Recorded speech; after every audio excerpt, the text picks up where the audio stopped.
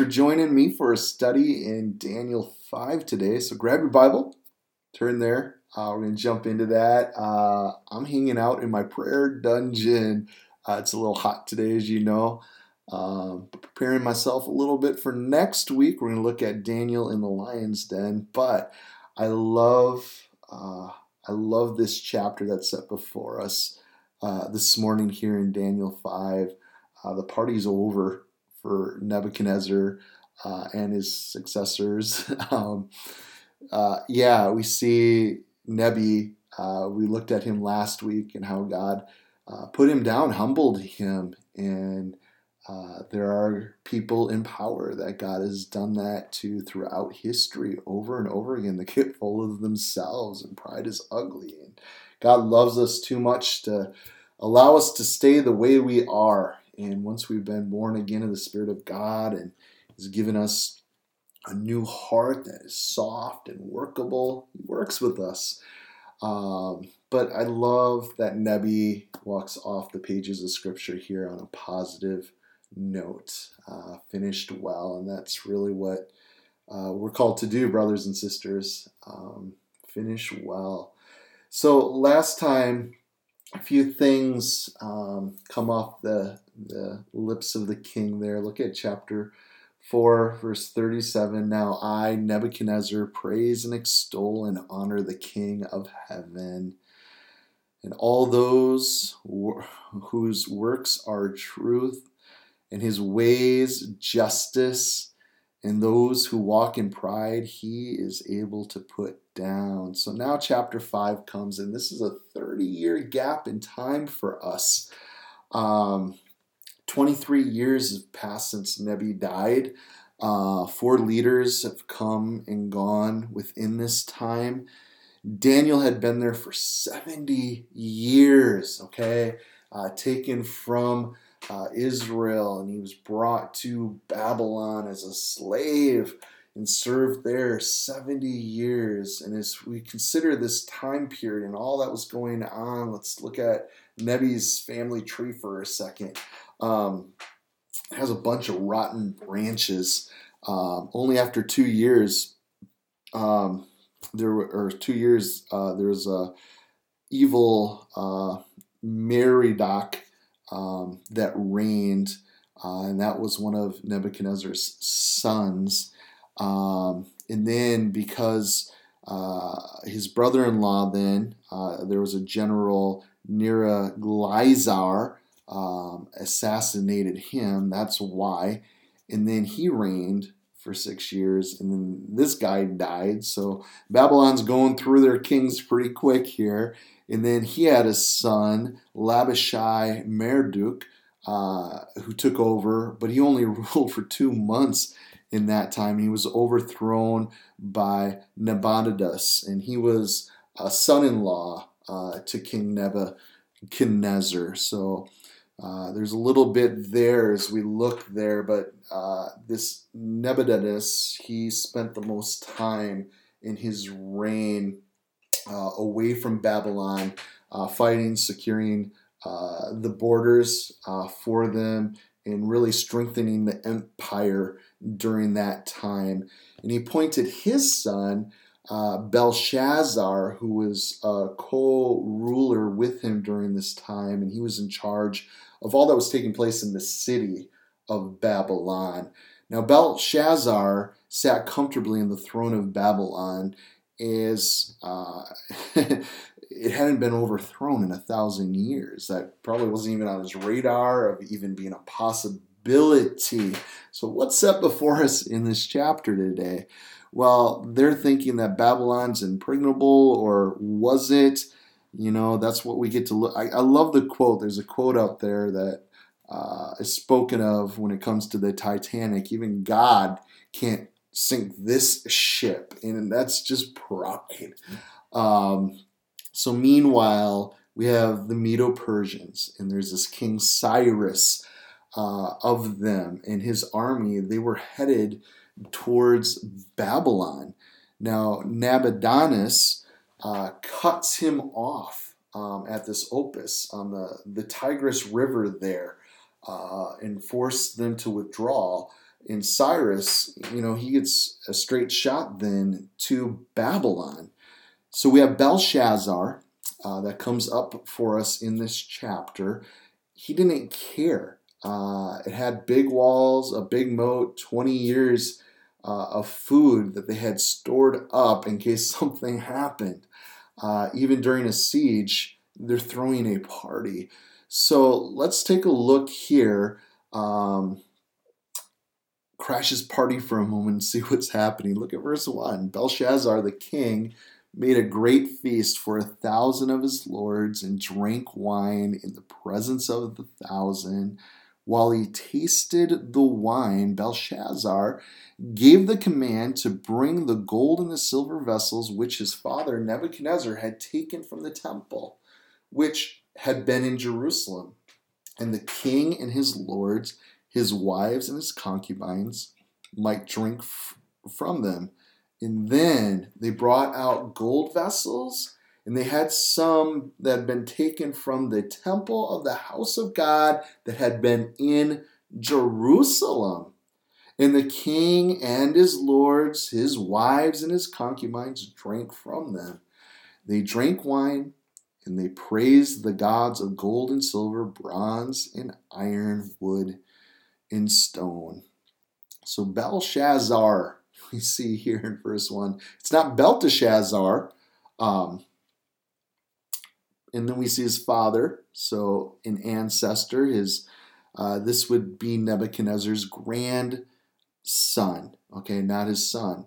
And it's cool because if you actually look into this, there's a lot of archaeological evidence. One of the things I love to have next to my Bible here is Haley's commentary handbook, okay? If you look on page, it's pretty thick, 344, it actually talks about the foundations that they dug up in Babylon of the very walls. They were all discovered there. So we know exactly when it was, when this all took place that we read of in Daniel 5, October 12th, 539 BC. If you guys catch there, it said, while he tasted the wine. And that makes me think the foolishness of drinking of wine. Proverbs 31, mark down verses 4 and 5. And this is wisdom being given to a son. And it says, it is not for kings, O Lemuel. It is not for kings to drink wine, nor for princes intoxicating drink. Why? Lest they drink and forget the law and pervert the justice of all the afflicted. So we are called as Christians, royal priesthood guys, to be sober-minded. Okay, so it's one of those things. I choose not to drink. One of those things because God tells me not to as a pastor, as an elder. It's not to be given to wine. So that's one thing I personally have a conviction of, but also just as a believer, man, if I have you, a brother or a sister in Christ, or someone in a crisis gives me a phone call and, hey, could really use some help, could really use some counsel. Are you able to come over? Sorry, I've been drinking tonight. Probably not a good idea. A little tipsy, can't drive. Sorry. That would just be a bummer. So anyways, that's between you and the Lord. I'd encourage you to search the scriptures in light of what it says about drinking. They toasted here. Let's consider this. They toasted who? The gods of gold, the gold vessels there in Babylon, right? The head of gold, and not with silver. Why? The Medo-Persians, silver. So nothing makes Satan happier than when we treat holy things as unholy. Did you guys catch that Belshazzar had things taken out of the treasury there that were of the temple, okay, the utensils, the cups there that were set apart for God. So nothing in this world does Satan want more than to get us off track. And you are holy if you are in Christ Jesus. And we're called to be holy as he is holy. And if Satan can get us doing and being unholy, guys. Yeah, I think that makes his day. So, verse 1, I think we can ask ourselves this question. What are you toasting to the God of this world? I mean, be real. What are you toasting to that are not eternal things? Things that are praiseworthy, that are good, that are true. So, drunk with wine, he commits this ultimate blasphemy never attempted by any of the other Babylonian kings before, and it was the desecration of these temple items. So, being drunk here, he has no fear of God.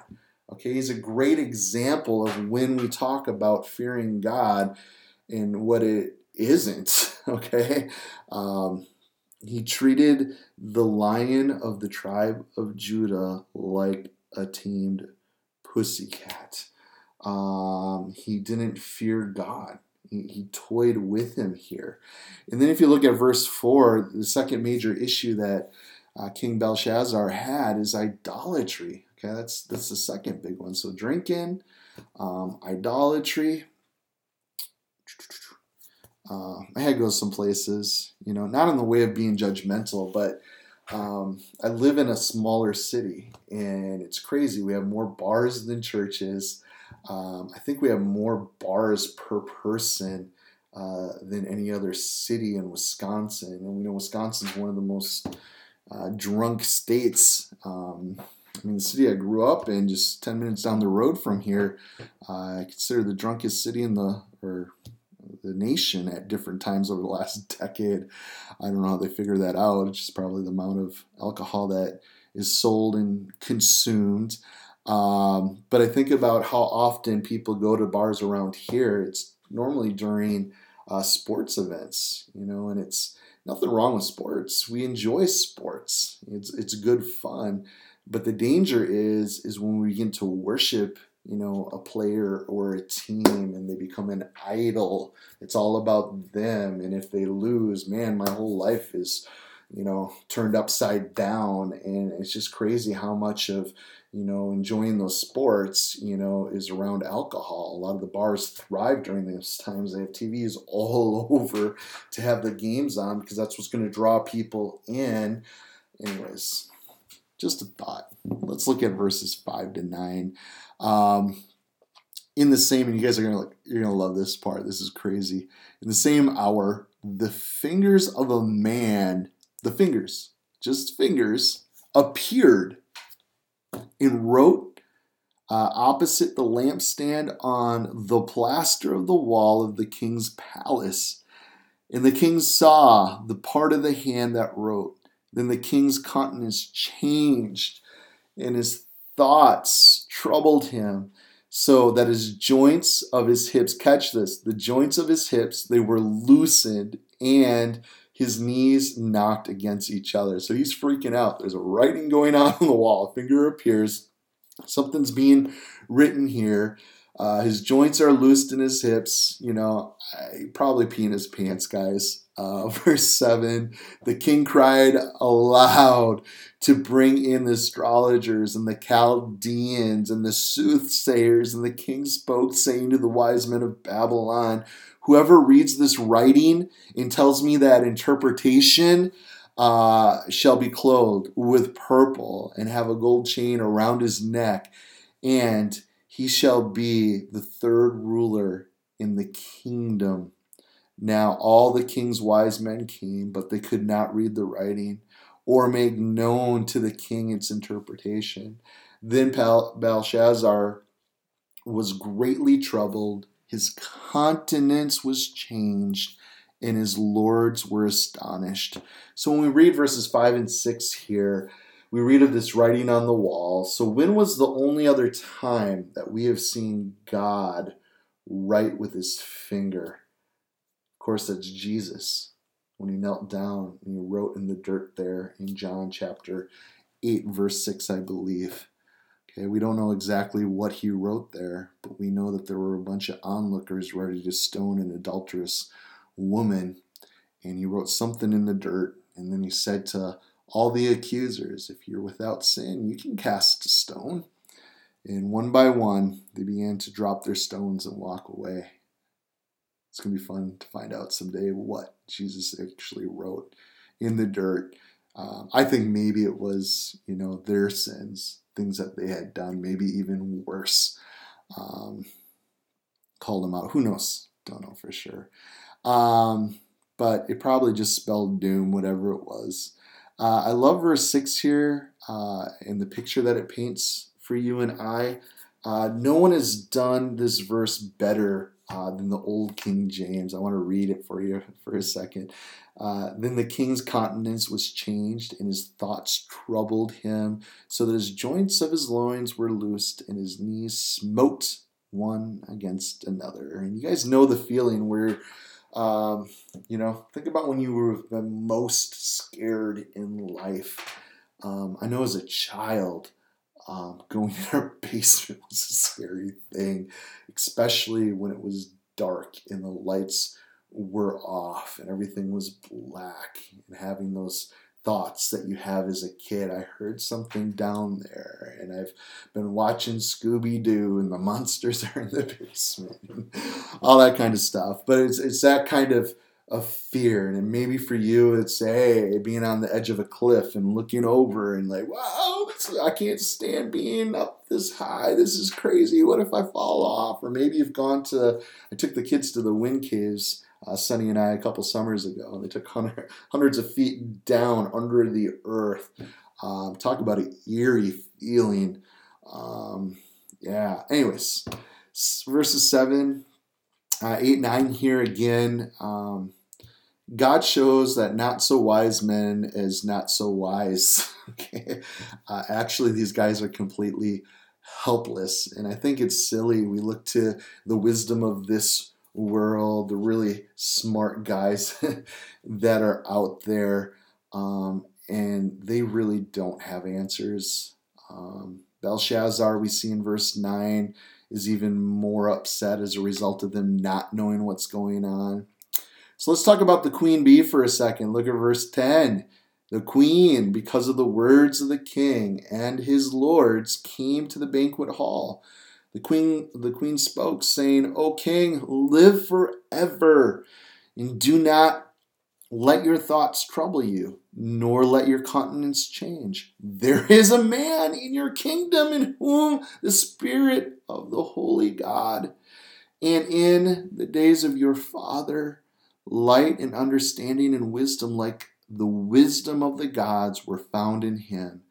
And King Nebuchadnezzar, your father the king, made him chief of the magicians, astrologers, Chaldeans, and soothsayers, inasmuch as an excellent spirit, knowledge, understanding, interpreting dreams, solving riddles, and explaining enigmas were found in this Daniel, whom the king named Belshazzar, now let Daniel be called, and he will give the interpretation. I love this scene, guys. Seeing Daniel's faithfulness to the end. This queen, okay, it may be Belshazzar's grandmother here, Nebi's surviving wife. We don't know for sure. But if it is her, she would have remembered Daniel. And then Daniel is brought forth and has an interview. Look at verse 13 here. Daniel was brought before the king. The king spoke and said to Daniel, Are you that Daniel, who is one of the captives of Judah, whom my father the king brought out of Judah? I have heard of you, that the Spirit of God is in you, and that light and understanding and excellent wisdom are found in you. Now the wise men, the astrologers, have been brought in before me, that they should read this writing and make known to me the interpretation. But they could not give the interpretation of the things, and I have heard you, that you can give the interpretation, explaining enigmas. Now, if you can read the writing and make known to me its interpretation, you shall be clothed in purple and have a chain of gold around your neck, and shall be the third ruler in the kingdom. So Daniel's probably 80 now. I got a quote here. Before the sapling king, Daniel stands like an oak tree, his character firmly rooted, his integrity unshakable. And I have been loving the example that Daniel has been for you and I. What a man of character, of integrity. And then the judgment day comes. So learn from those who've come before you.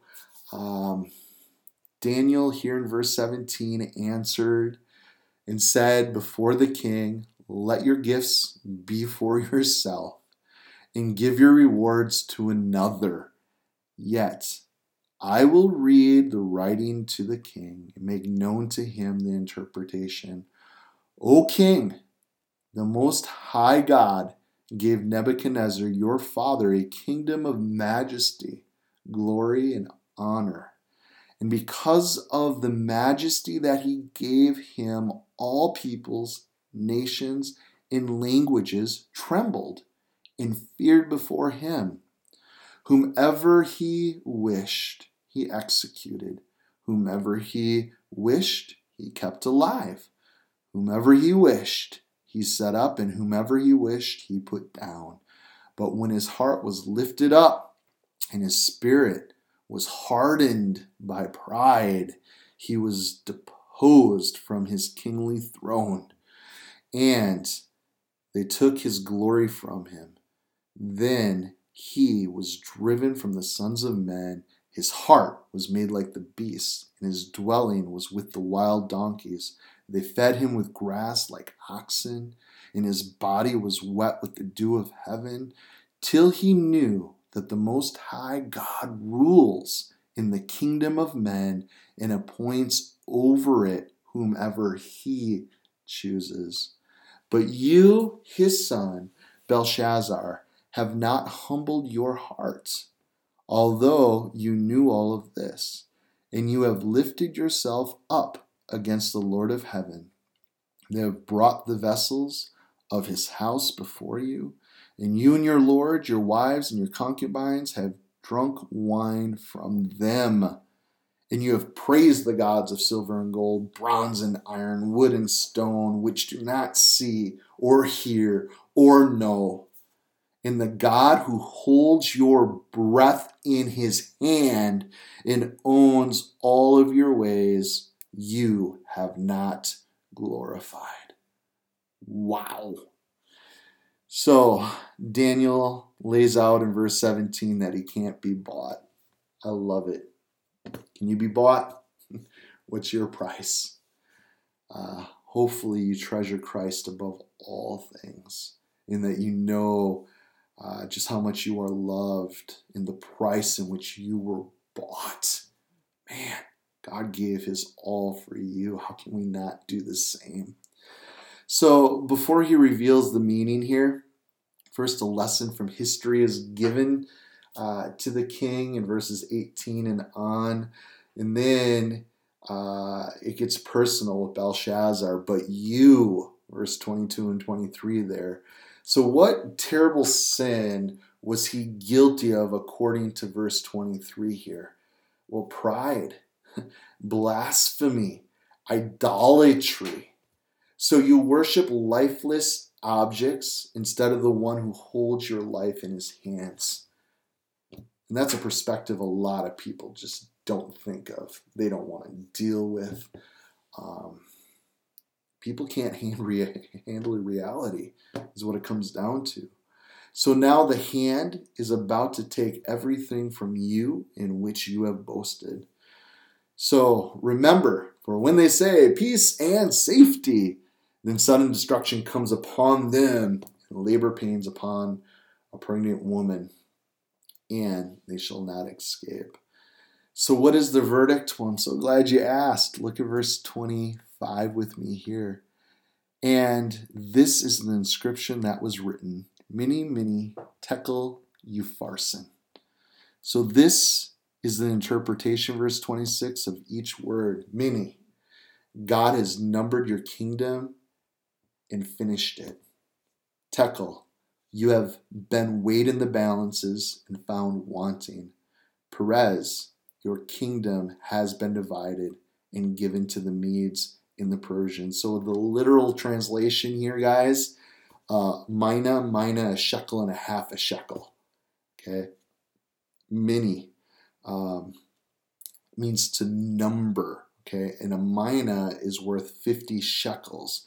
So we say today, your number's up. Okay, same thing. So all of our days are numbered, yet we are not to tempt the Lord our God. So teach us to number our days, right? Isn't that our prayer? Isn't that what Psalm 90 tells us to do? And then tekel, this word, many tekel. It's to weigh, to weigh. If you want to turn to Job real quick, chapter 31, towards the end there, we're going to look at verses 4 through 8. I love this passage. It says, doesn't he see everything I do and every step I take? Have I lied to anyone or deceived anyone? Let God weigh on me the scales of justice, for he knows my integrity. If I have strayed from the pathway, or if my heart has lusted for, or what my eyes have seen, or if I am guilty of any other sin, then let someone else eat the crops I have planted, and let all that I have planted be uprooted. So, back to Daniel. Many tekel upharsin. Upharsin means to divide or to break into two. Perez, okay, it's a single form of upharsin. So it does us well to frequently weigh ourselves, guys, in the scale of God's word. That's why it's so important that we are in the scriptures daily, because our thinking can get really messed up real quickly. And there's so many times where I'm in the word and yes, God, you are right. I am wrong. Okay, how did my thinking get over here? We're told in 1 Corinthians 11:31, for if we judge ourselves, we would not be judged. So it is a good thing for you and I to do, saints. So if we put it together, okay, this writing on the wall, the words were in Chaldean, okay, in Babylon, a mina or a tekel were different weights, okay, and the word Perez simply means to divide. So God gave Daniel the interpretation to this. Numbered, weighed, divided. Belshazzar, your days have been numbered. Your time is up. And it had been weighed in God's scales, and it's been found wanting. Now his kingdom would be taken from him and divided to the Medes and the Persians. So numbered, weighed, divided. Apparently, Daniel here intended a play on words for the change in the vowels of Perez, which gives it Persian or Perez. Verse 29, if you look at here, Belshazzar seems to be unmoved by this. I don't get it. Okay.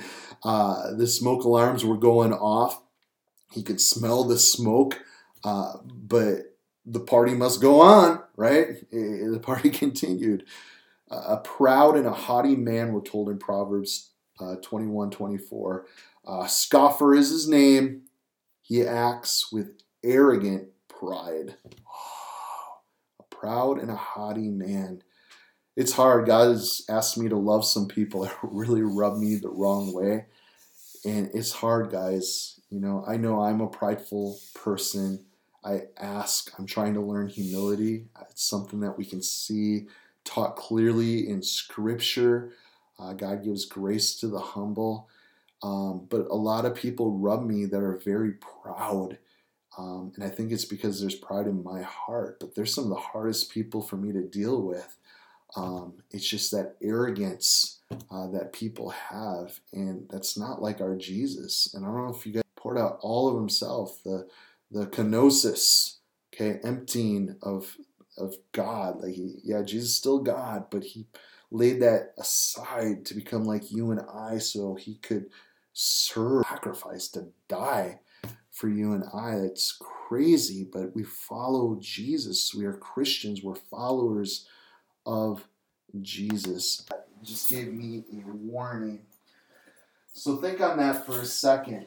The reality of what humility looks like and the cost to it, what it means. And I think there's a reason why we see so much pride today in the world, and it's because we're self-centered. And I don't know if you guys know this or not, but every time we consider self in the scriptures, sorry, I gotta go underneath my desk for a minute. That's where this thing is.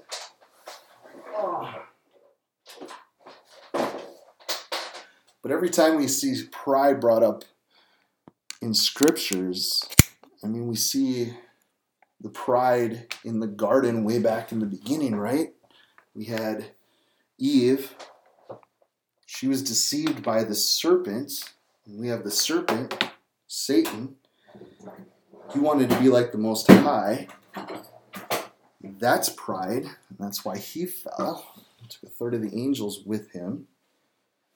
And then we have him lying and deceiving Eve in the garden. And she wanted to know things like God knows things. And trusted a serpent's words over God's words. And it was a selfish thing. I want to know. Pride is selfish. And self always equals sin, guys. So I want to encourage you. Don't be proud. Don't be a haughty man or woman. We don't want the name scoffer. Pride is not worn well. So Belshazzar, proud, even though the party's over. The head of gold, right, was about to be decapitated, taken off, and held under those silver arms of the Medes and the Persians. So is the Lord showing you any warnings lately that you haven't been heeding? Okay, has God been speaking? We need to listen when he does. So how many men have waited to change just a little too long before they woke up one day? They found their wife, their kids, gone. Nowhere to be found. How many women have received one too many flirtations come their way before they found themselves falling into the arms of another man that just gave them that attention that they were craving, wanting. So listen to the different, Daniels here that God places in your life. We need to listen. I pray to be like a Daniel. No, I'm not the smartest or wisest man around. But I think when we do seek the Lord, when we are men and women of prayer, Daniel was a man who took God's word seriously. I think there's just going to be unique situations because we are prepared and ready that God will put us into other people's lives to speak truth to them, to really set them free. We see the warning signs all around us. We see how destructive sin is, and the world is looking for answers. They're looking for hope, and we have that, and we get to share that. So I pray that you desire to be a Daniel, and also I pray that we are wise to receive the counsel of the Daniels that God's put into our lives. So men and women here, strike a new course. They don't end up shipwrecked. Look for lighthouse warnings. So the unknown king, according to three historians, Cyrus shows up, diverted the Euphrates, which ran right through the middle of the city. I think that's kind of cool, into these new channels. And guided by two deserters, they marched by in the dry bed. Now they were able to go in under the city while the Babylonians were, carousing, feasting, partying to their gods. So literally the end comes here. Look at verse 30. That very night. How long do we have, guys? That very night, Belshazzar, king of the Chaldeans, was slain, and Darius the Mede received the kingdom, being about 62 years old. So God gave a year to Nebuchadnezzar to repent. But here he judged Belshazzar that very night. Belshazzar was slain that very evening. Never wait to repent, I think is the point, guys. Today is the day of salvation. Man, repent and be saved. It is that simple. I want to continue to enjoy this season of sin because it's fun right now. I can get right with God later. I still have time. Man, heed the word of God, guys. Repent is so sweet. It's the sweetest word in all the Bible, guys. Repent. There may be times of refreshing that come from being in the presence of the Lord, and there is nothing better as His creation than being before Him, knowing Him, being in His presence. Man, the world is looking for peace right now. So much unrest. I look at these riots. Man, if we repent, guys, we'll find that rest. And that rest comes from God. We're looking for answers and solution. It's God. The hope is in Jesus. It is the gospel. It's so simple. Why don't you care? You should be over here with us. Okay? You're a pastor. You're a Christian. Don't you care? Shouldn't you be speaking up about this stuff? Yeah, but I'm not going to move. Upon Christ the solid rock I stand. I'm called to be about His business. He's called me to a ministry of reconciliation. That doesn't change today or tomorrow because of what's happening in the world. And what a start to 2020, huh, guys? Man, we read in history of plagues, pandemics, how it shook the world. We read of the Great Depression or other times where the economy just fell apart. Okay? We look at the justice that's going on. A man taking another man's life. I'm glad this cop is getting charged. Okay?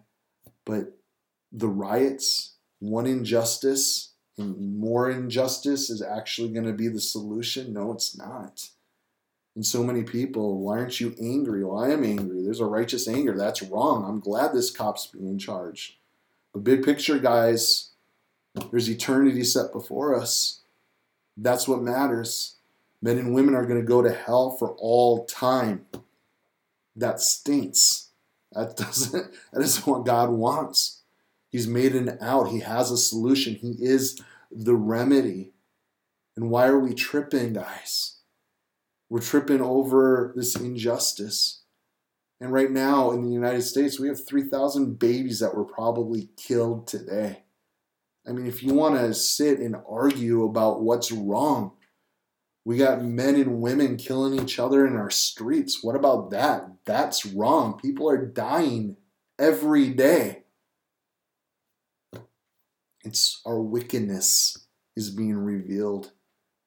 Okay? Instead of repenting, okay, people are standing in their rights. And it's gross. It is wrong. It's their idol. And I'm even seeing so many Christians. Man, we are drawn to conspiracies for some reason. Shame on us when we know the truth, the Word of God. We are not to be tossed to and fro, brother and sister. Stand upon the rock. Stand upon God's Word. Receive wisdom, direction, truth that will set us free, guys. So we have Belshazzar. Judgments come. Right? Slain that very evening. Judgment comes when people least expect it. It's kind of like the days of Noah, right? Yeah, whatever, dude, you're nuts. 100 years doing this boat thing? A little crazy. 40 days, 40 nights, non-stop rain floods the entire world.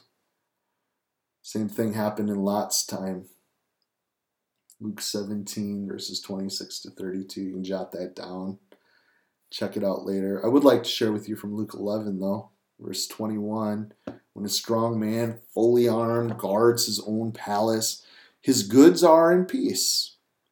But when a stronger than he comes upon him and overcomes him, he takes from him all his armor in which he trusted and divides his spoils. He who is not with me is against me, Jesus said, and he who does not gather with me scatters. So, take a look in the International Standard Encyclopedia. It tells us that about 280, the once mighty Babylon, with all its towering walls, beautiful gardens, completely destroyed. Darius was the first Mede to reign in Babylon till Cyrus took over. Now I want to end with this, guys. Let's never underestimate the impact of one solitary, godly life. Please. Everybody else is great. What is God asking of you? What? To be holy as you are holy? Yeah. To walk with you? Yeah. To be a doer of your word? Yeah. So let's not underestimate. I love how God takes ordinary men and women and how he uses them. Man, think of the disciples, guys. They were messed up. Think of Mary's 7 demons. Man, Jesus chose her to use you. So against any bleak backdrop of judgment stood one reassuring and constant light, Daniel. He endured because he courageously spoke God's truth, and he refused to compromise in his character. So I want you to ask yourselves, am I doing the same? You may be the only light. You may be the only testimony that your friends, your family, coworker, that someone's ever going to see. So we need to be careful. I'm not trying to throw a trip out there. This is just reality. We need to be careful how we live. You may be the only Bible someone ever reads. So, Father, we thank you. We thank you for the grace that has found us, because it is so good and so amazing. We want others to have it also. So we're asking of you today, God, that you'd help us, Lord, to be men and women of character, of integrity. God, because we want to represent you rightly. We want others to come to know you, to find this amazing grace also. So we pray that you would open the eyes of those who are blind. God, thank you so much for the gospel. Thank you so much that we can repent at any time. That today is the day of salvation. Help us to be looking to you. And I do want to pray just wisdom for us. A lot shaken out in such a short time right before our eyes. God, help us, Lord, to have wisdom in how to respond, to speak into what's going on all around us. God, you call us to this ministry of reconciliation. Lord, we know that you are the solution, so please, God, give us wisdom on how to be a light, a preserving agent of yours in this time. We ask in your name. Amen. Well, thanks so much for hanging out and sticking it in to the end here. Great chapter. Next week, you can read ahead, please. Daniel 6, the lion's den. A lot of great insight. I don't know about you guys, but I've been loving Daniel. This is a book I often go to. Um, it's just rich. It is good. So hopefully we'll see you back here next week. God bless you today. Good.